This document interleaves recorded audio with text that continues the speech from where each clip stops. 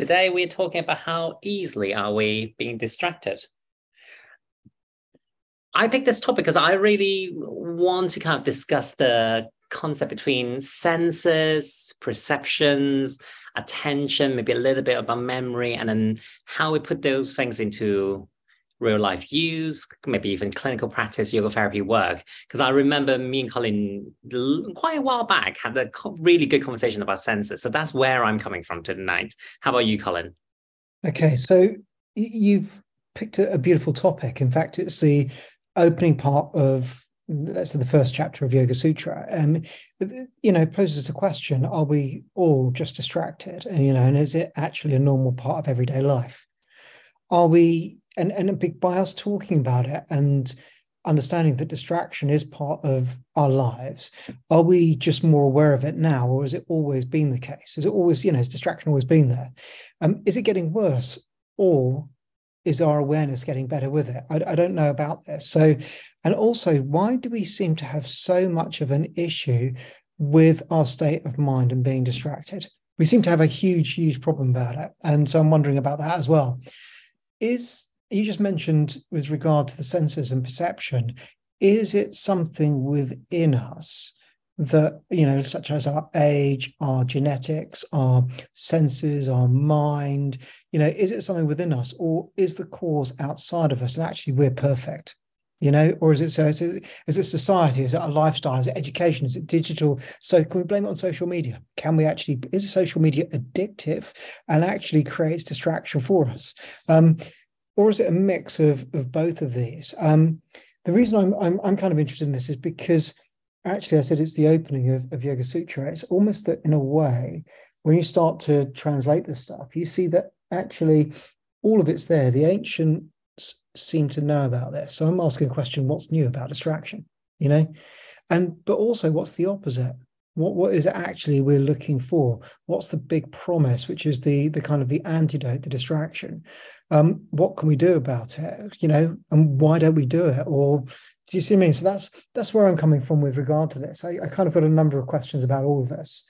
And so I think probably the first point is for us to discuss what distraction is. I mean, what is distraction? So I think from me, the distraction is really about, it can be internal, external source, but when we are not giving full attention onto something else kind of taking our mind away from the task or from the thinking. It can be something that we are avoiding because we pick something else that's slightly more enjoyable, which sometimes is called procrastination, or sometimes we're delaying what we need to complete is also a definition of procrastination.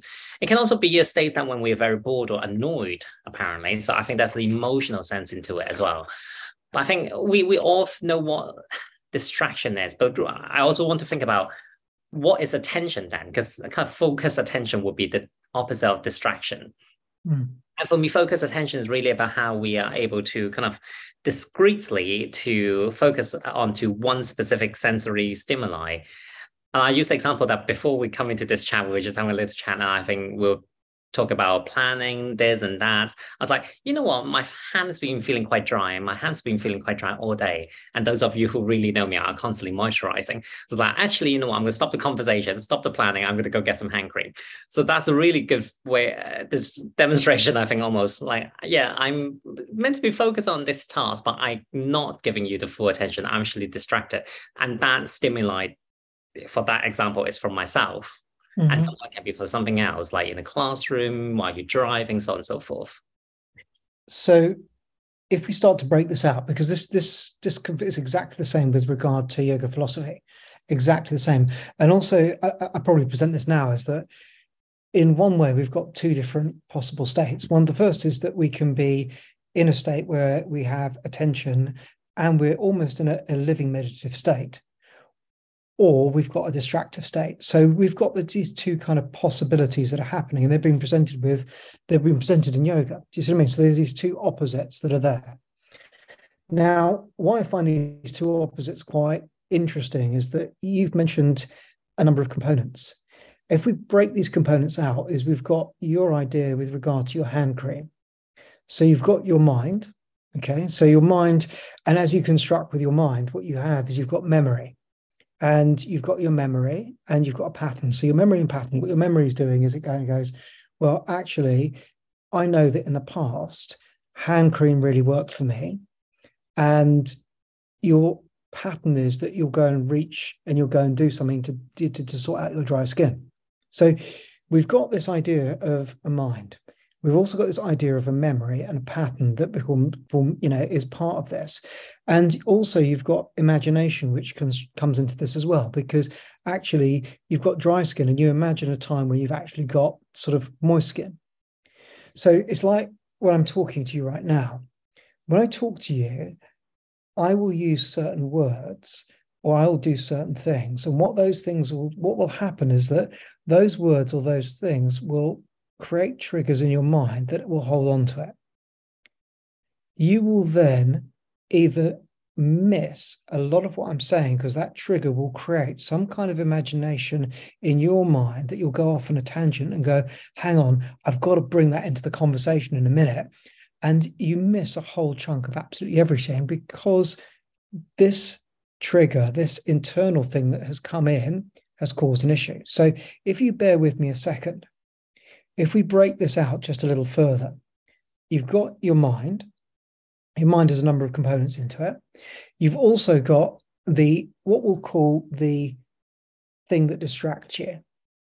Okay, now the thing that distracts you in yoga is an object. We call it an object because actually that's what it is, whether it's a physical object. So it's like you're driving down the road and you see a friend and you're distracted from the road because you see that friend. It means that becomes the object, that becomes a thing that pulls you. And then what we've got is we've got our senses, the things that actually engage with everything, whether that's external, or whether actually what we're doing is we're using a sensory mind to engage inside of ourselves, internal. So what we find is that we've got several components in yoga, which we are very, very, very interested in. And the reason we're interested in it because we've got an object which actually has power. You see, if you see a friend of yours and you're distracted, so you pull like this, that means that person has power over you. And one of the key things within yoga and also within meditation is very interesting is to look at how the thoughts, the ideas, the different objects that you're being presented with in life have power over you and how those things actually pull you. So it means that the power resides in yoga, the power resides with that thing. And that's what I find very interesting because it means that if the power is within that thing, or the power is within your senses, because if your senses are ruling, so you see your friend and your eyes, you get so much information with your eyes or your ears, you've got this combination of things going on. They have the power. You don't have that power. And they pull you with that thing. And that's why it distracts you. So according to the opening of Yoga Sutra, this is the basis of what you're coming to look at when you're going on a journey to understand how you engage with things, engage with yourself, engage with the world, to understand the patterns you take, how words are very important to you, how what you see is very important to you, how it pulls you in these different directions. Does that make sense? Yes, and when I was studying neuroscience, because I've some study in that field in the past, it kind of in the science bit actually further break it down into the senses as well. Because you gave the example about something coming in, maybe you're continuously talking, but I got distracted halfway through.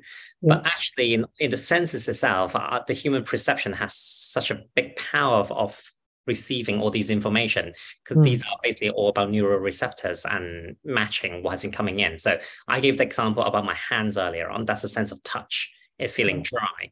But actually at the same time, I have so many other senses going on at the same time. I can be feeling my hair, the weight of my glasses on my face, on my nose, the clothes that I'm wearing, the texture itself. My feet don't have socks on at the moment, so it's a bit cold. So these are all the things that I can process and I have the ability to process. But as you said, maybe in a yoga model, I gave the power to actually sense more specifically onto my hands, which is dry, because then it create a pathway where I actually then need to do something about it, whilst I still haven't put my socks on my feet at the moment, so it's still a little bit cold. So I really quite like how you came to that explanation, because it explains also a lot how we kind of selecting what part of the senses we are really focusing on at the time, what information we're processing, what information we're having. Because I think, coming back to your opening line, like, has this been going on for a long time? I think it does, because I think having a slightly distracted mind sometimes gives us a evolutionary advantage. Because I think when we are and more animalistic, when we're in the wild and have to hunt and gather, actually being able to be distracted every now and then, like instead of just focus on, I don't know, gathering, farming, or looking after our children, being able to see out of the corner of our eyes, something is moving, what shape it is, what size it is. Is it a predator? Is it something that's going to harm us? Is, weather changing? Is the night coming? So these are information that actually we need to be slightly distracted towards, so that we can protect ourselves and act accordingly. So in some way, I think it can be evolutionary advantage.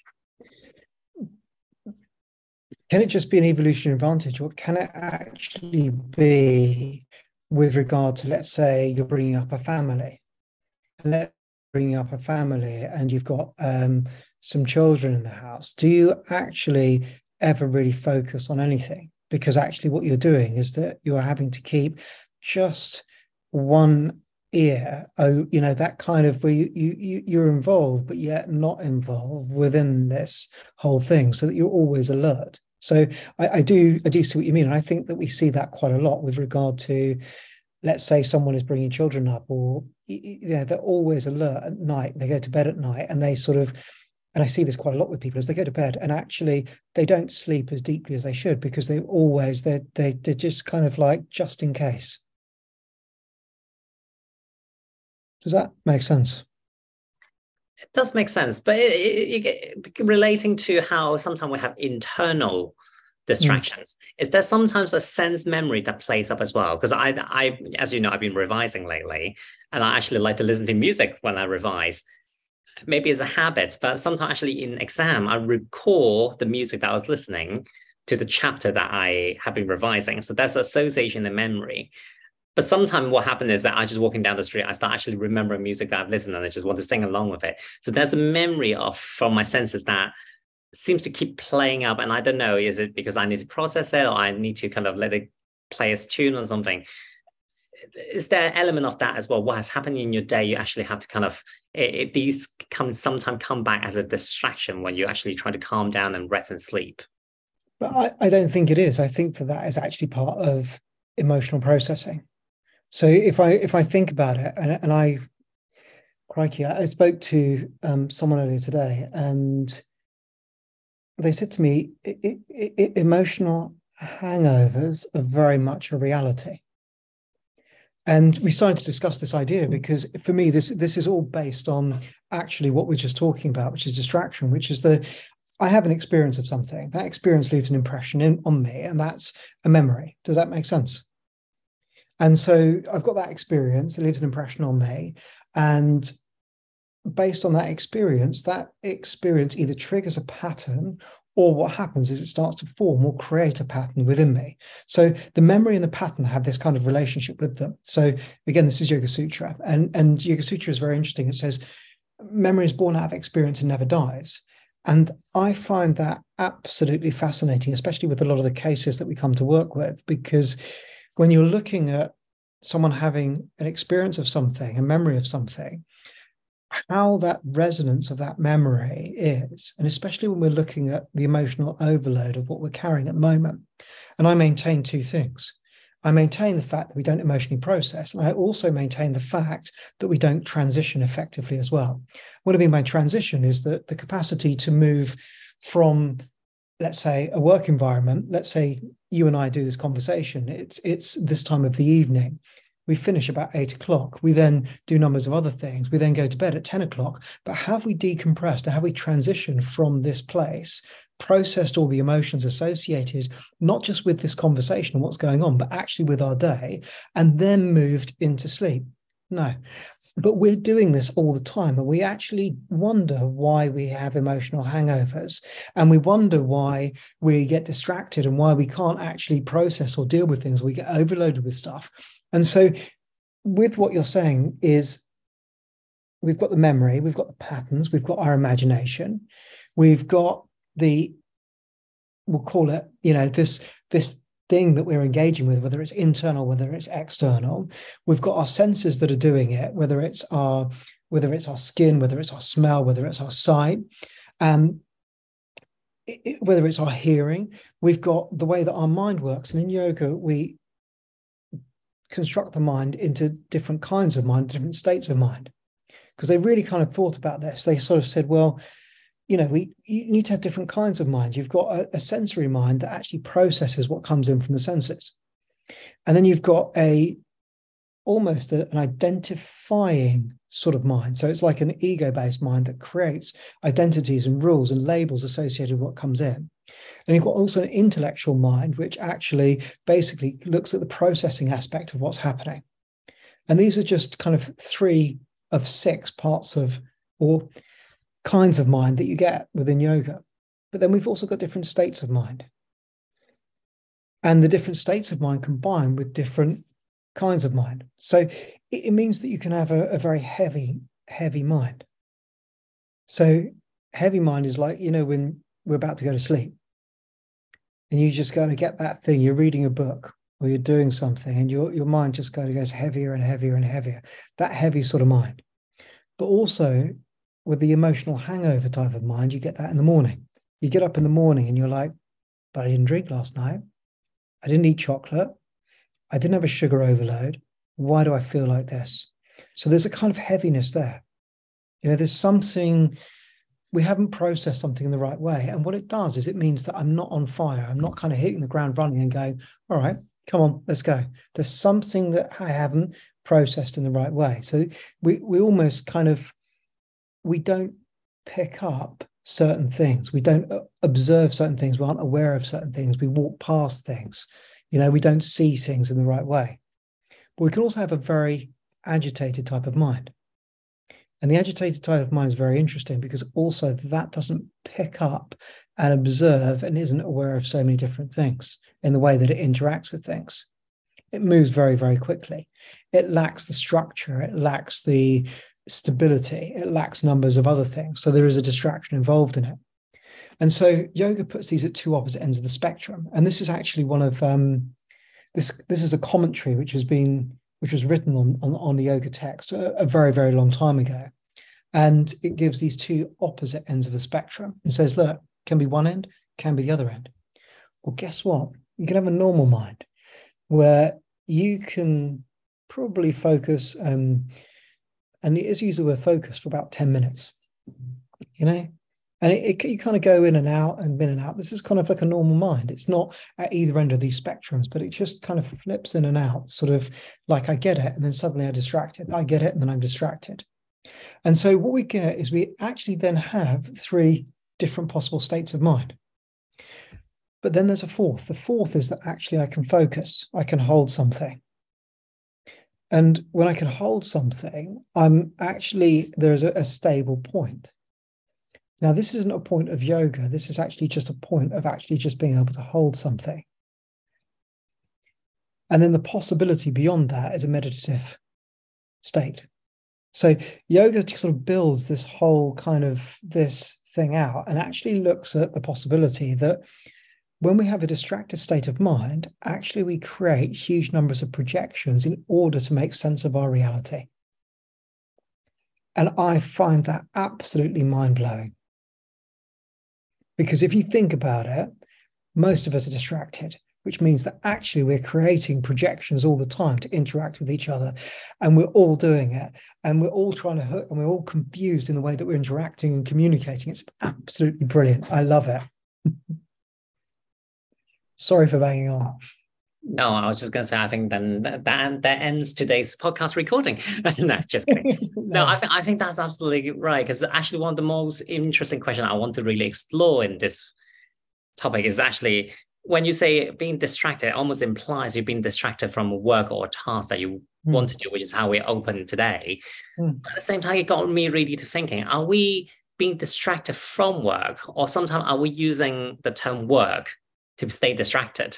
Because as you're saying earlier on, like that, I think I completely agree where there's not sufficient amounts of emotional processing going on. A lot of the time we don't transition roles very well from home life to work life to normal relationships, friendships, family, and then come back to home life.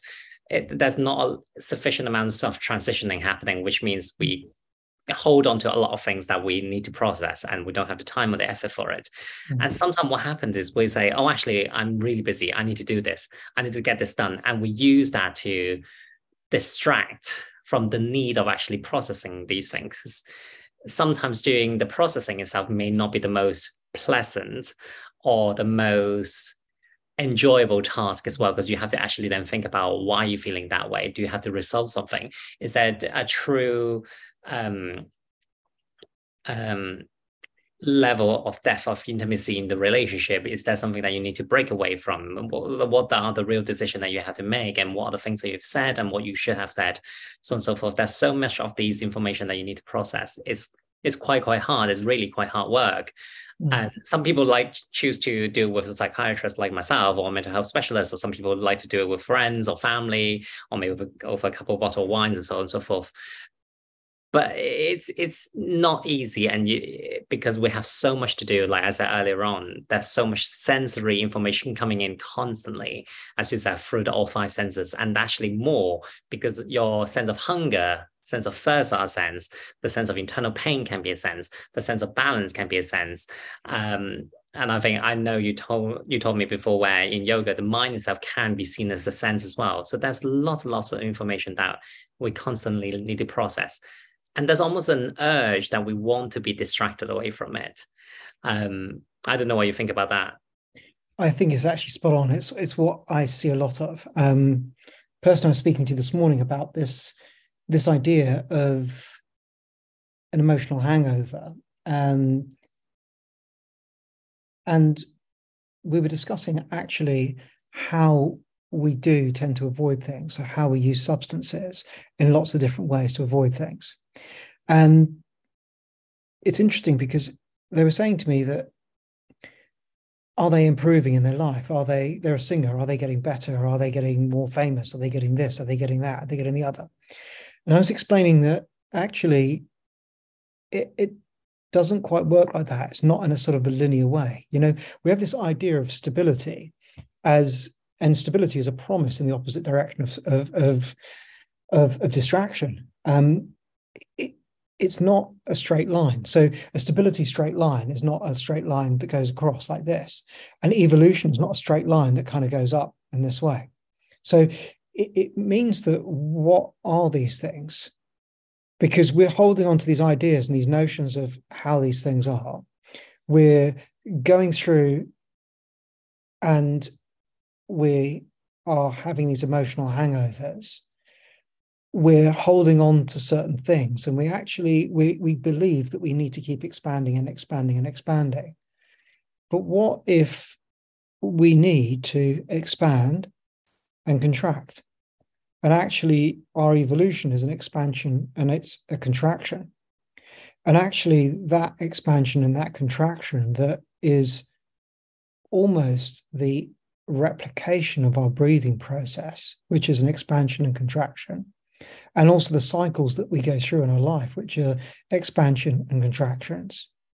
And yet what we do is that we are using all these other things to distract ourselves from that essence and that nature of who we are, which is to expand and contract. Do you see what I mean? So I think what your point is incredibly valid, because we are using all of these things around us as distractions to keep away from discovering lots more about ourselves and who we are, and how we actually can find a sense of stability within ourselves and a sense of focus in our lives by allowing ourselves to expand and contract. We don't like to contract, but actually contraction is part of the way that we have to process stuff. Next time I'm late to work, I'm definitely blaming you because I'm contracting with daylight in winter. That's why I'm not getting out of bed. I'm contracting at work. But I think you're right. I think Yeah. that in season there's an expansion and contraction as well in different seasons, different time of day, different moon cycle, and often we follow 24-hour clock, which actually doesn't necessarily expand and contract as much as we would like it to be. I mean, this weekend is the change time changing, but it's only happen like twice a year instead of quite frequently. And yes, I think for us to not be as in sync, it can be very, very difficult because it almost feels like the life constantly can be on the same level, operating on the same level. Actually coming out of it's very difficult. Where we see a lot in, say, retirement, which is another transition where actually we're trying to keep the life in I'm talking about from my case study in patients where, because I haven't retired yet, we're seeing such a consistent level of working, and all of a sudden you retire, so you go to no working state. Actually very difficult because you haven't got into the habits of actually being able to expand and contract with your work life, and at the same time expand and contract on your your home life or your friendship group and so on and so forth. Actually that's a mismatch which is why I see these stages in my work, in my mental health work, because actually then can cause a lot of problems because suddenly, as you said, you realize there's a lot of issues that hasn't been resolved or processed, and now you have to deal with it because this is in the contracted part of your life. Yeah. What you said, sorry, go ahead. And then there's also what you're saying here as part of this is there is also avoidance strategies which are put in place in order not to deal with these things. And these avoidance strategies are quite interesting because as I started earlier on today, I was saying that actually within yoga, the power resides within the thing that you're linking with. So if I see a friend, it means that the moment I look at that and I'm pulled by that friend, that means that thing has power. But that friend can also be something like alcohol. It can be cocaine. It can be something else. That has a power. And because we perceive it, it has this power and creates this pull. It distracts you. It does this action. It's like walking past a bakery shop. As you walk past the bakery shop, the smell comes out. And what does it do? The smell has a power. And for some people, they just do this. It pulls them in this way. It distracts them.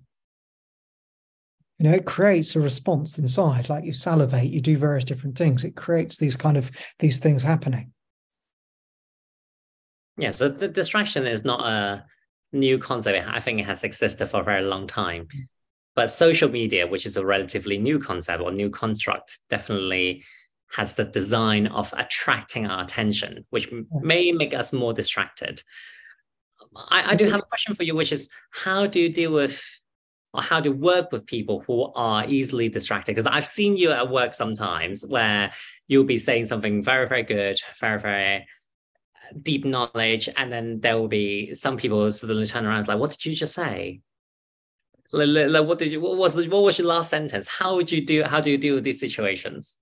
Well, when I first had that is that I had something very interesting. As I turned around and I'd never repeat the same thing I ever said. I said, I've forgotten, and I would never repeat it again. Because actually that was my pure stupidity, because I wasn't understanding the way that people's minds were. And we never recorded anything back then. So I learned something very interesting is that actually when we communicate, when we talk to people, how people perceive things, the words that they pick up on, the meanings of those words for each person, the triggers that they create, and how people then go into their memories or project forwards into the future, using their imagination, are all constructed within our interactions. And actually what it meant is that if someone didn't understand what I'd said, it's not their issue. It's down to me to find a way to communicate and engage with them based on how they can hook in with me. And it could be that I use a movement, a breathing, a mantra, a concept, an idea, anything. It's my issue, not their issue. And this is very interesting because it means that if they're distracted, where does the power lie? And if I need them to understand something or move something, I need to put something into them to create that and to do that. And so in the last 25 years, there's been a bit of an evolution from when I would turn around and have a small tantrum and just go, I'm not repeating myself again, to, okay, I understand something. I now need to engage in a slightly different way, and a different way, and a different way, and a different way. Does that answer the question? Yes, it does.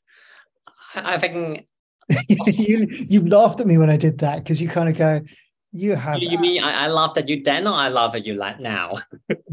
both. Both. Most likely both. Because you did pull me to one side once, and you just turned around and said, I cannot believe the amount of patience you've got.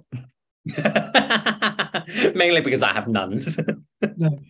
I remember in my some of my therapy cases, and these are more likely psychotherapy cases, I see it quite often as well, where in a slightly different way they distract themselves. They want to, because again, it's a one-to-one setting. They talk about quite deep issues, and sometimes again things that they potentially want to avoid talking about.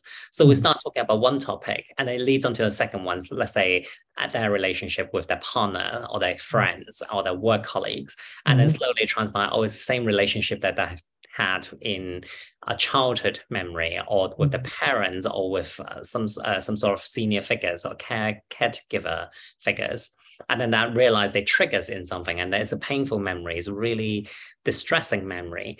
And then very quickly they would distract themselves against, like, oh, actually, but then, oh, that happened, then this happened. I was thinking, oh, but I thought that was quite a useful one. I quite want to talk about that one, because in therapy work, we want to carry on thinking about what was causing things. In the beginning, I often would, oh, actually, you mentioned something that was very interesting. Can we go back to that? Nowadays, I learned to actually maybe just kind of buy my time a little bit, let it pass a little bit. And then because I realized they will often very much come back and circle back into this topic, kind of like a microcosmic way of representing what distraction can work in the real life as well. Because you can only really distract yourself for so long. But so in this case, you actually accept their distraction, which is a very important thing. So you're observing, you accept the distraction, and the question is based on the interaction with them. Do you acknowledge it or not acknowledge it? Do you circle back again or not circle back again on their distraction? Is it a conscious distraction technique, or is it actually an unconscious distraction technique? Is it a mechanism that they're using as a protective mechanism? Are they aware of it or not aware of it as part of what they're doing? I think this is a really interesting thing, because I think that it means that there is going to be a variable with regard to the rule of when you're interacting, which is based on understanding, based on your focus or your interaction with someone, about whether you accept the distraction or not. Because sometimes you need to accept it, or sometimes you need to then just go back and just kind of go, hang on a second, we're talking about something completely different here. So there's an interesting thing there with regard to this. Have you come across cases where they will present all of their conditions to you and be really, really honest and clear about all their conditions and the causes, almost in a way that that becomes the distraction for you actually getting to really help them? Do you understand what I mean by this? Because it's where you get cases where someone just kind of, they're so honest, and they're so, you think, oh my goodness, this is and they're like, and this happened, and I see this and this, and you're like, that's just unbelievable. And almost they're so willing to help, but actually that in itself is a distraction mechanism and a distraction technique within the overall process. Do you see what I mean by that? Not often, I have to say, but sometimes it happens where almost, as you said, that the case presents itself very, very complete. They understand where the childhood things comes from, what happened in school, what happens next, what happened in the relationship, what is causing this part, and almost kind of like, sometimes I almost call it too nicely wrapped. It's all wrapped up. I remember this case study, we may have seen this person together, where at the end of the presentation, there's no question. That was like, okay, how can I help you? And there was no question, because as you said, everything is already very nicely circled.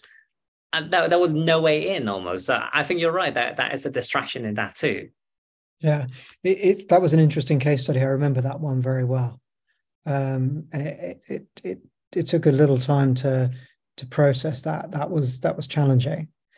Um, it's interesting when we come to look at, you mentioned distraction and also in a healthy way as well. And in yoga we have this, is that actually when we want to start to deal with the things that we're attached to, we need to learn distraction techniques. So it's almost like, if I give an idea, is that a distraction technique is sort of the second step of being able to detach from something. So the first one is to get your ass out of there. Okay, so let's say you find yourself in a situation, difficult situation, it's triggering you all over the place. You get yourself out of there. Okay, this is the first step. The second step is that actually you can maintain your position in that situation or that relationship. However, you need to learn to distract. And you learn to distract so that actually that becomes a survival mechanism for you, and so that you can reduce the triggers in that situation. So it's actually a technique that you can use in order to deal with the things that are actually creating triggers for you. And this is the first chapter of Yoga Sutra as well. It's a very interesting idea. And actually it brings the power back onto you to distract and to change the narrative in situations.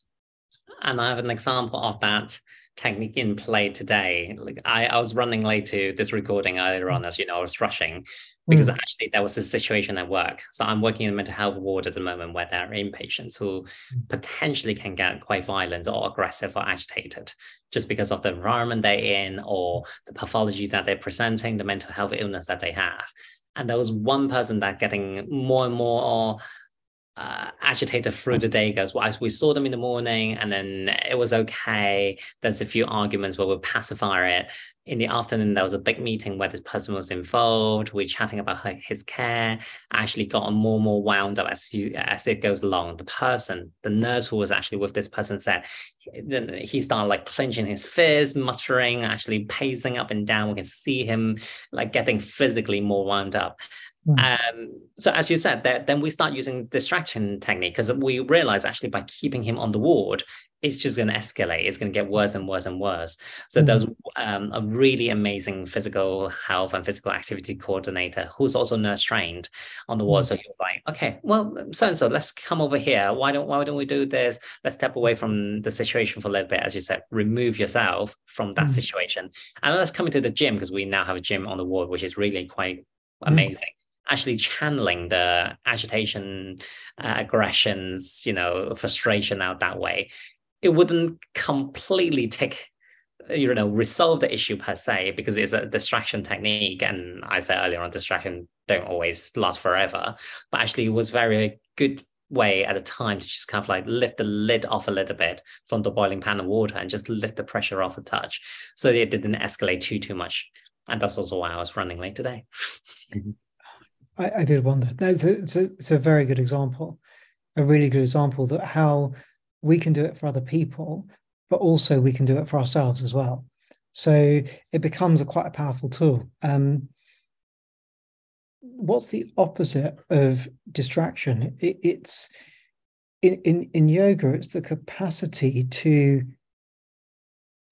hold something in a light way. So what that means is to link with something or hold something in a light way. It means that if I'm focusing on you, I'm not like weirdly intense, that kind of like that weird thing, that kind of sort of like really, really intense thing. Because what the big eye painting.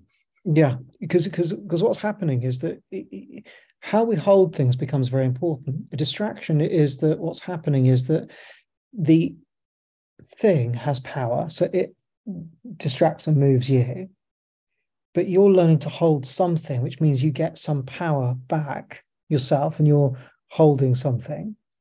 Now, when we learn to hold something, quite often we learn to hold it very tightly, first of all, don't we? And so we kind of grab it really tightly and we create lots of rules around it and we do this type of thing. But that is only just focus. And the problem is that actually, if we hold things too tightly, it can create issues. So we have to learn to hold something in a light way so that we can then disconnect from it, look at something else, focus on it, and then move back to it. And this creates a very sound psychological mind, according to yoga, because you've got the capacity to engage with something. Something happens in a room, then you're able to come back and you're able to engage with something. So there becomes this very clean psychological interaction. Now, what tends to happen is that when people are engaging with things and they're either too involved or they're quite not involved enough, they get easily distracted, or when they are distracted, they can't come back to the conversation. And it creates almost like a, I'm distracted, you've distracted me. It creates a kind of like an instability within them. So what we do and why we come to work with meditative techniques and meditation, why meditation works, is it trains the mind to hold something in a light way, to then be able to let go of it and hold in a light way again, to let go of it and hold in a light way again, but to constantly feel as you're doing it. Because if I'm feeling as I'm doing it and I'm holding in a light way and letting go and holding in a light way, I'm creating a framework, a healthy framework of interaction, where actually I'm understanding the power balance between the two things that I'm working with.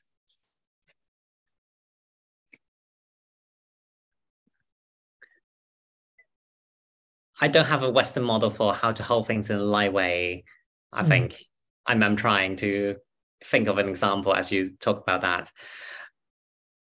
The closest, I think the mindfulness kind of almost I would call movement has been increased more and more over the last decade, 2 decades, maybe even 3 decades, by different practitioners and psychologists and psychiatrists.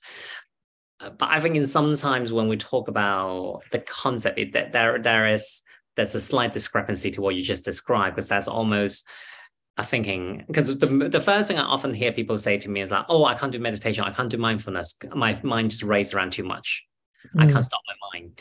And as I learn more and more myself, it was rarely about stopping the flow of the mind. It's actually, for myself anyway, it's understanding there is a flow in the mind and it's okay. Because I think sometimes, as you said, once we recognize the pattern, or let's come back to the topic a little bit about, like, say, procrastination. Once we realize we're procrastinating, we actually all judge ourselves quite harshly, almost thinking, "Oh, why am I procrastinating again? Why am I distracted again?" Actually, then you spiral even further worse. Instead of, if I was able to say, actually, "Oh, I recognize I just got procrastinated. It's okay. Let's start again."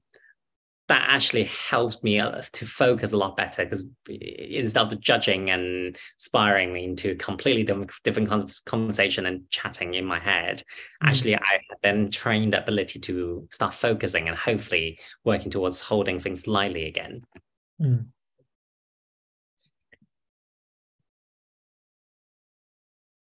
I think that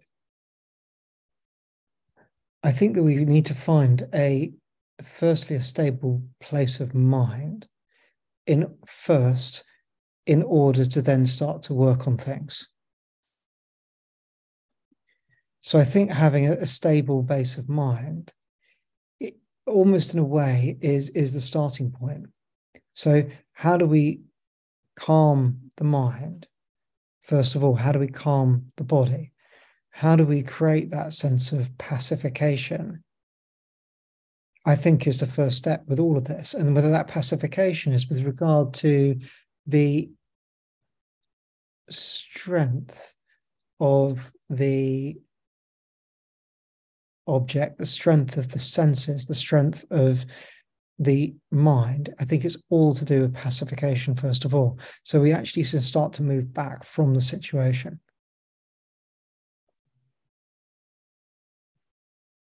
And sometime in that work, I see you done it every now and then. You actually use a distraction in order for them to stay in what you want them to do.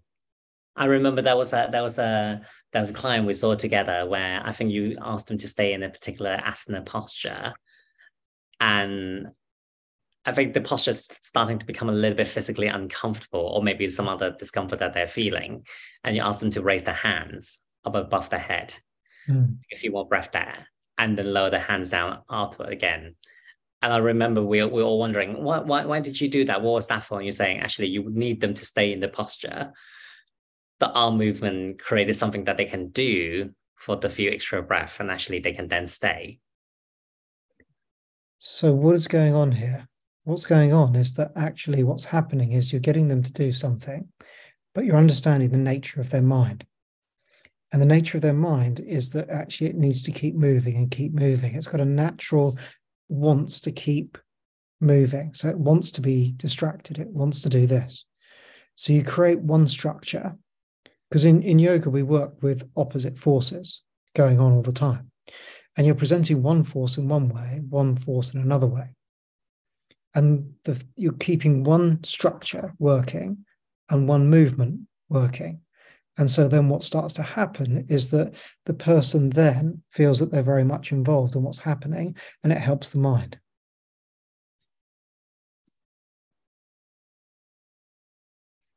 So you're completely right. In fact, most of the yoga positions, the way that we design yoga practices, the way that we engage with people, the way that we use breathing techniques, mantras, meditative practices, every single one is to do with the quality of the mind that you're presented with.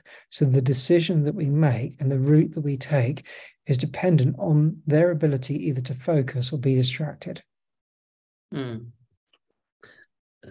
So I don't know if this is an unfair question to ask, but in your experience, what is the effects in yoga and Ayurveda point of view is a psychotropic medication like antidepressant or antipsychotic?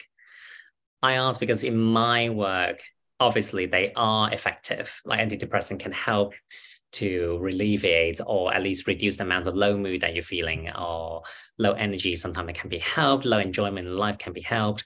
Antipsychotic can be very good in controlling hallucination, psychotic symptoms, or sometimes even act as a mood stabilizers as well.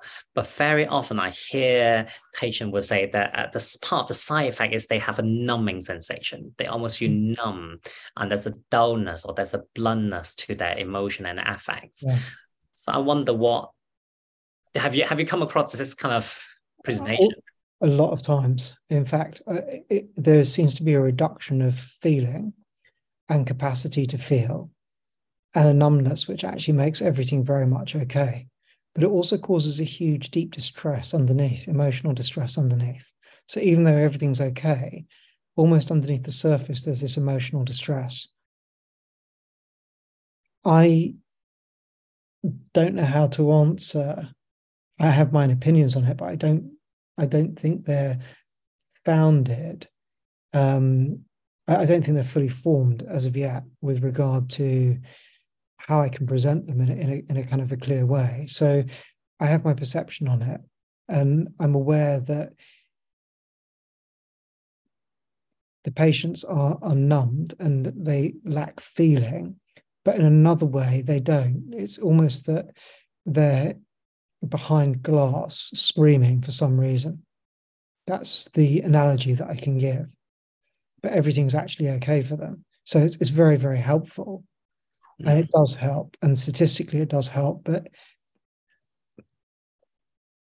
there's something else going on that I can't articulate in a clear enough way at this moment in time to you to does that make any sense? Yeah, because I have some experience. I definitely need a whole lot more, and I have some opinion as well, which I can't quite formulate. But I work with people on both spectrum, where I work with people in therapy setting where they are on psychotropic medication. There are sometimes they are not on psychotropic medication. And sometimes it's better to have the medication on because you get them, as you said, to a more stable place, even though there's still unease or disturbance underneath. It's actually better that they are more stable so that you get them to a place where they're well enough to work in these deeper psychological working.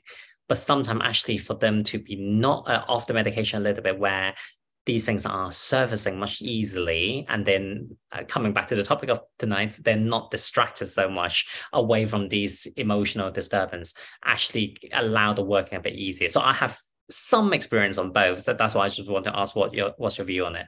No, I think that goes along with pacification for me, to pacify first of all, but use a medication to actually pacify so that then you can begin some other work. So I agree with you on this. What's your feeling on using something like Ritalin in order to stop distraction and create focus? Ritalin confuses me, if I'm being completely honest. It really confuses me because it's a stimulant medication, methylphenidate. We use it not quite regularly, but commonly. So like not so much everyday prescription. Is a restricted restricted prescription in this country.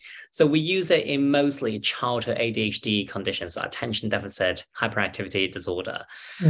How it really works, I have to say, because as you know, I work with teams that is focus on child and adolescent psychiatry, and I work with a specific team who works for neurodevelopmental disease, so including ADHD. The mechanism of it really confound me, because I can't quite understand how a stimulant medication can actually help with someone who's already having problems of inattention, hyperactivity. I think there's something to do with the reward